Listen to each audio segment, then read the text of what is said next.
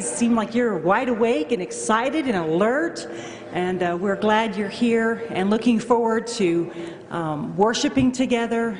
And also, at this time, I just want to make you aware of our speaker tonight is Dr. Jim Bond. And how many of you already know him? Yeah, let's give him applause right now.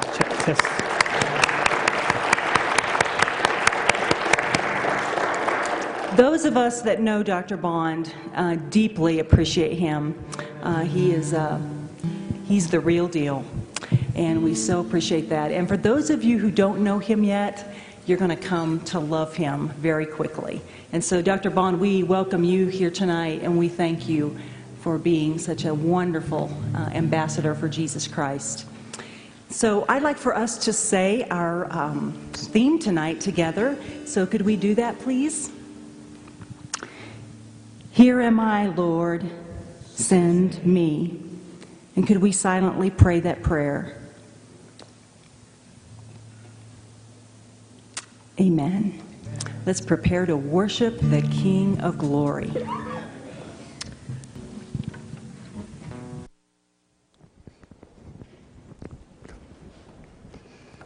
Well, good evening, everyone. The text for this evening is in 2 Corinthians chapter 2, beginning of verse 14, and, well, actually it goes down through 3, but I think I'll just read from chapter 2, 2 Corinthians 14 through 17.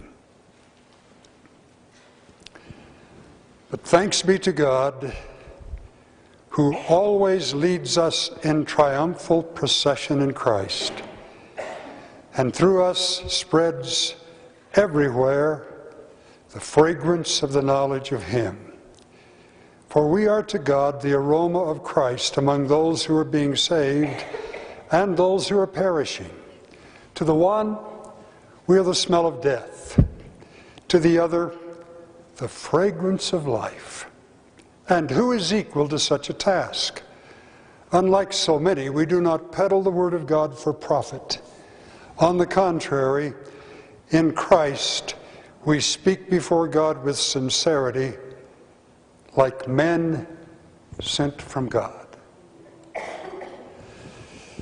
Well, I'm impressed with that little statement to begin with in the 17th verse, where Paul says we are like men sent from God. Wow.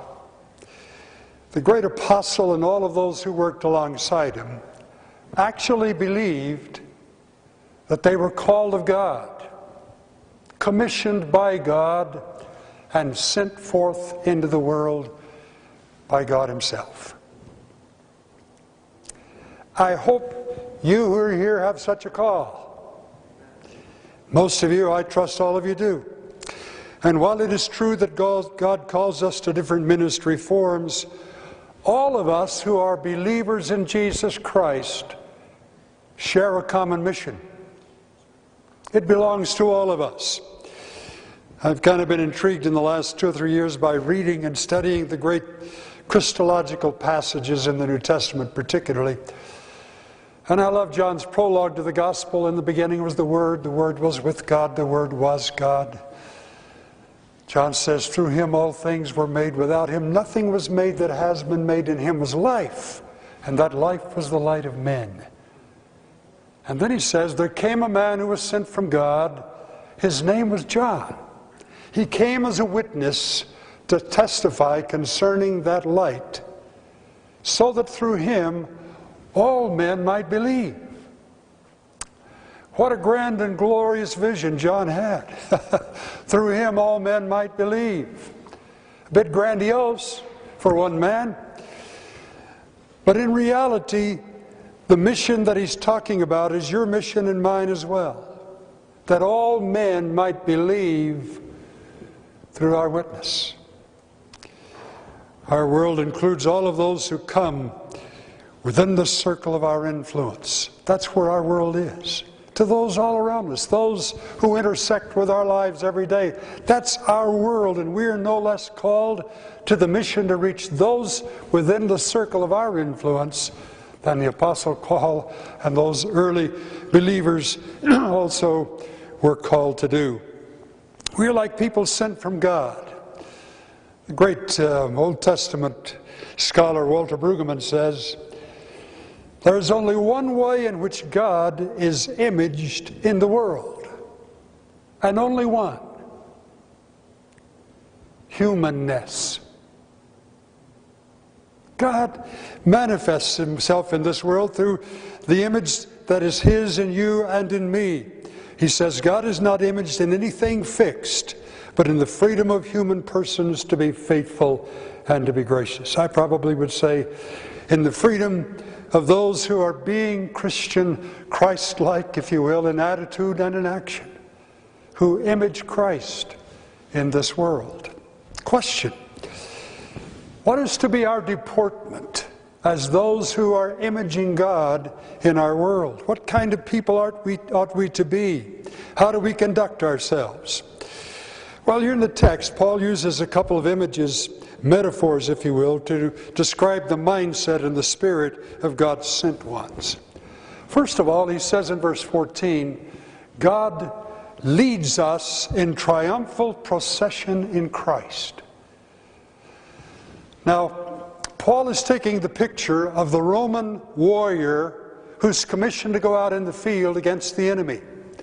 And so he goes, does battle, wins the battle, and then as evidence that he's won the battle, he comes back into the city trailing behind him the spoils of victory.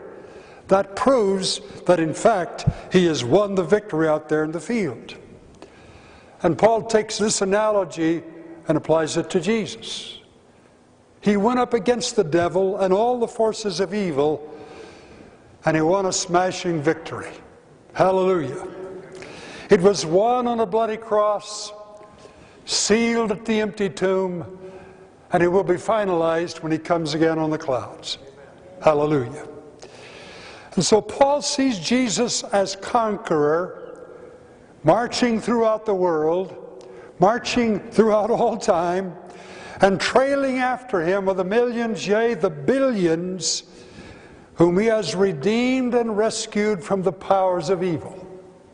I'm in that train, you're in that train. It's a victory procession which absolutely nothing can stop. Do you believe that? Nothing can stop it. So Paul says to those of us who are sent from God to go and do it with our heads held high and our eyes always on the victorious conqueror himself.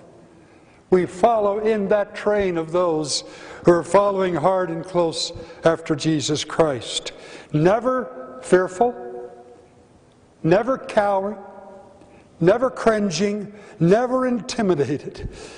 In the power of the conqueror, no odds against us are ever too large. Do you know what God is doing in China today? I don't think we even know how many believers there are in China. Multiplied millions. My friend Dr. Cunningham, Paul Cunningham, General Superintendent, was there several years ago, and he had the privilege to sit down with a house church leader. And at the end of the conversation, he said to him, well, sir, I need to tell you that Christians around the world are praying for China, that revival will come here. The guy was almost ready to leave, and he turned and came back and said, revival has already come to China. It's sweeping like a wildfire across China. If you want something to pray about our road back to Jerusalem. Very interesting. I don't know if you've read The Heavenly Man, the beautiful story of a Christian brother who was a house church leader named Brother Yun. Read his book, and you'll discover persecution is not a thing of the past. He has endured anything and everything that those in the primitive church endured for the sake of Jesus Christ. Tremendous man of God. Read the book, it'll put some real steel in your constitution. Our temptations and our trials are not the same as his, but it's an amazing story. And I was interested in reading in there that he talked about going back to Jerusalem. And he talked about going down the Silk Roads. China, of course, is famous for its silk, has been for generations, centuries. And they would sell those silk products and send them out across the world down the 3 Silk Roads, back to Jerusalem, all the way to Jerusalem. Those 3 Silk Roads go down the most unevangelized area of the world today. There represents the strongholds of the other great religions of the world, Islam, Buddhism, Hinduism. And it is their dream to send 100,000 Chinese missionaries down the Silk Roads all the way back to Jerusalem, not to have a general assembly together, but they will evangelize as they go. Why? Why the Silk Road evangelism? Why would they go? Well, because Brother Yun says China's been our training field. They can't do anything out there to us that they haven't done to us in China. So we're ready to go. When they send missionaries out, it's not like we send them out. They just lay their hands on them and pray for them, and out they go. With a little pack on their back, say goodbye to family, thinking we'll probably never see you again. I was fascinated by a statement he made in the book. There's no telling what God can do with people who have no fear of what man can do to them. Fear? Why should we fear? We're on the winning side. We're moving throughout all time and all history, sent by God, intimidated by nothing. Well, the second metaphor is engaging as well. Paul says, through those who are sent as God's images in the world, God spreads everywhere the fragrance of the knowledge of Him. For we are the aroma of Christ among those who are being saved and those who are perishing. To the one, we are the smell of death. To the other, we are the fragrance of life. Of course, we're the smell of death to those who hear the message and refuse. But to those who hear it and embrace it and begin following after Jesus Christ, we, the aroma of Christ, we are to them, Paul says, the fragrance of life. Boy, I love that image. We are the fragrance of life to those who do not know Jesus. Well, how are we the aroma of Christ? Been thinking about that a little bit. First of all, we are by our actions. We are the aroma of Christ by what we do. I love that little word portrait of Jesus that was painted in the Acts of the Apostles, where Luke says about him, he went around doing good. It says he went around doing good to people. I would to God every time somebody mentions the name Nazarene that say, hey, those are the people who just go around everywhere doing good. Wow. Doing good in Jesus' name. Bob Pierce is a name you may not know, but he founded World Vision, one of the great Christian humanitarian organizations in the world today. We kind of claim him at Pasadena College. He was an alumnus of our college, though didn't graduate from there. But I happened to be there when he came back, and in chapel one morning talked about his vision for World Vision. They've gone everywhere, just doing good in the name of Jesus, impacting this world in a mighty way. I read about a group from World Vision that went to a little village in India. I don't remember what they were doing. Often they dig wells in those villages because they have no good, clean water source. Or they'll help build buildings or whatever. So they were there for a couple of weeks, and suddenly the Hindu priest of the village called everybody together. And he said, I don't want you to have anything to do with those people anymore because they're trying to convert you to Christianity. And they didn't hesitate. They responded as one and said, if you saw how these people lived, you'd want to be a Christian too. Praise God. So yes, we witness by our actions, by what we do. We also witness by our words. St. Francis had that famous quip in which he said, we witness all the time and sometimes with our words. Sometimes the door opens and we have to be ready to present the claims of Jesus Christ. Peter said, be ready with your words when the Spirit opens the door. Be prepared to give an answer to everyone who asks you to give the reason for the hope you have. So yes, you ought to be prepared. I don't know how you do that, 4 spiritual laws or whatever. But you ought to be prepared. You ought to be ready when the door opens so you can lead someone to a saving knowledge of our wonderful Lord. But I think most of all, we are the aroma of Christ by our Spirit. By our Spirit. We believers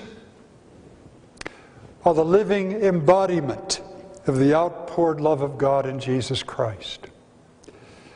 That's His plan. That's His design. We witness by the persons we are in Christ in the deepest part of our being. We don't go around trying to be the aroma of Christ all the time. No, it just kind of supernaturally emanates from the core. It's a spiritual fragrance. Malcolm Muggeridge is a name you may recognize. Muggeridge was a very agnostic British journalist,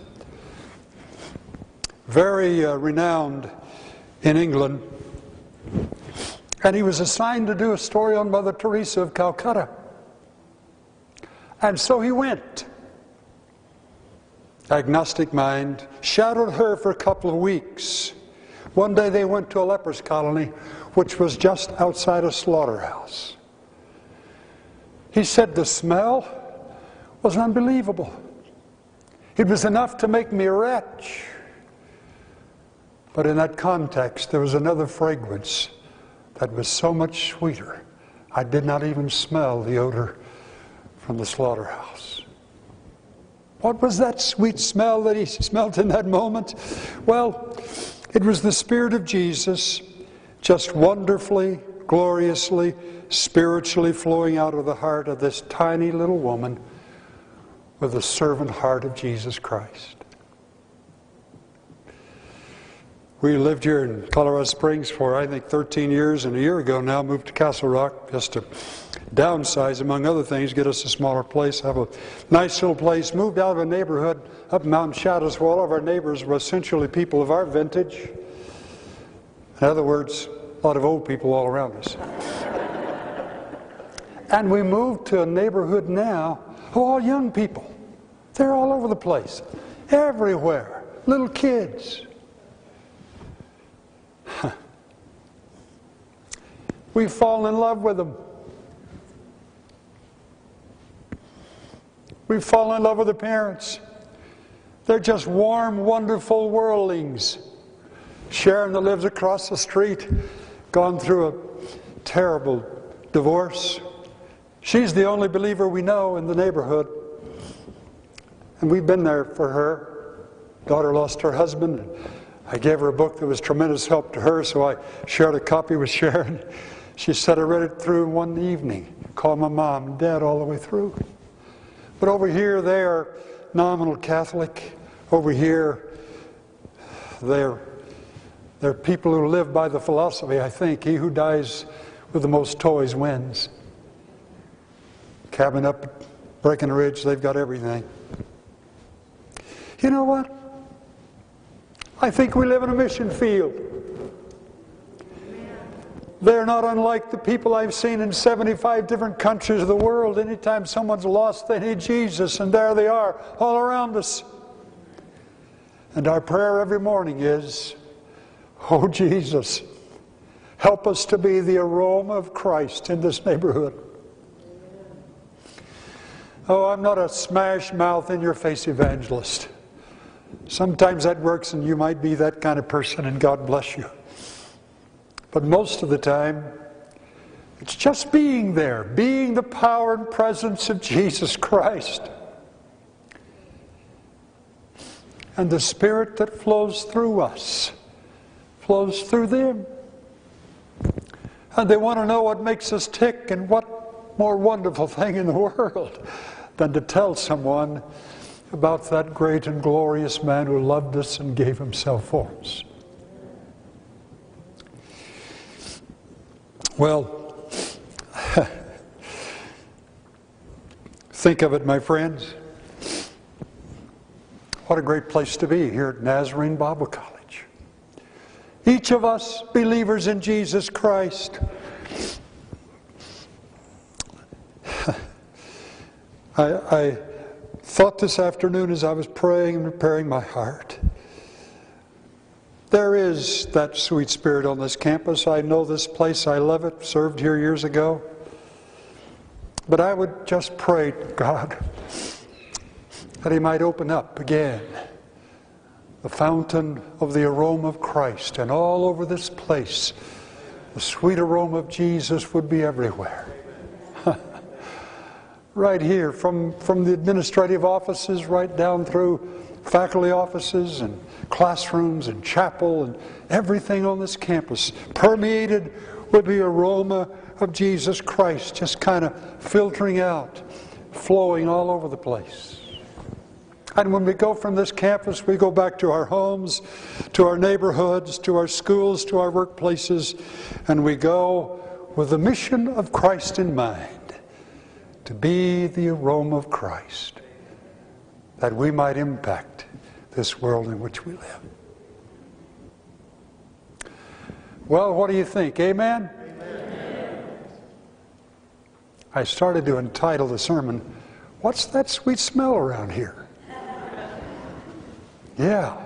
Stand, please. Oh, Lord Jesus, let the words of our mouths and the meditation of our hearts be acceptable in your sight. Spirit of Jesus, live in us afresh, because we are here to say again, "Here am I, Lord, send me to be your power and presence and love in our world." And all the people said, Amen. God bless you.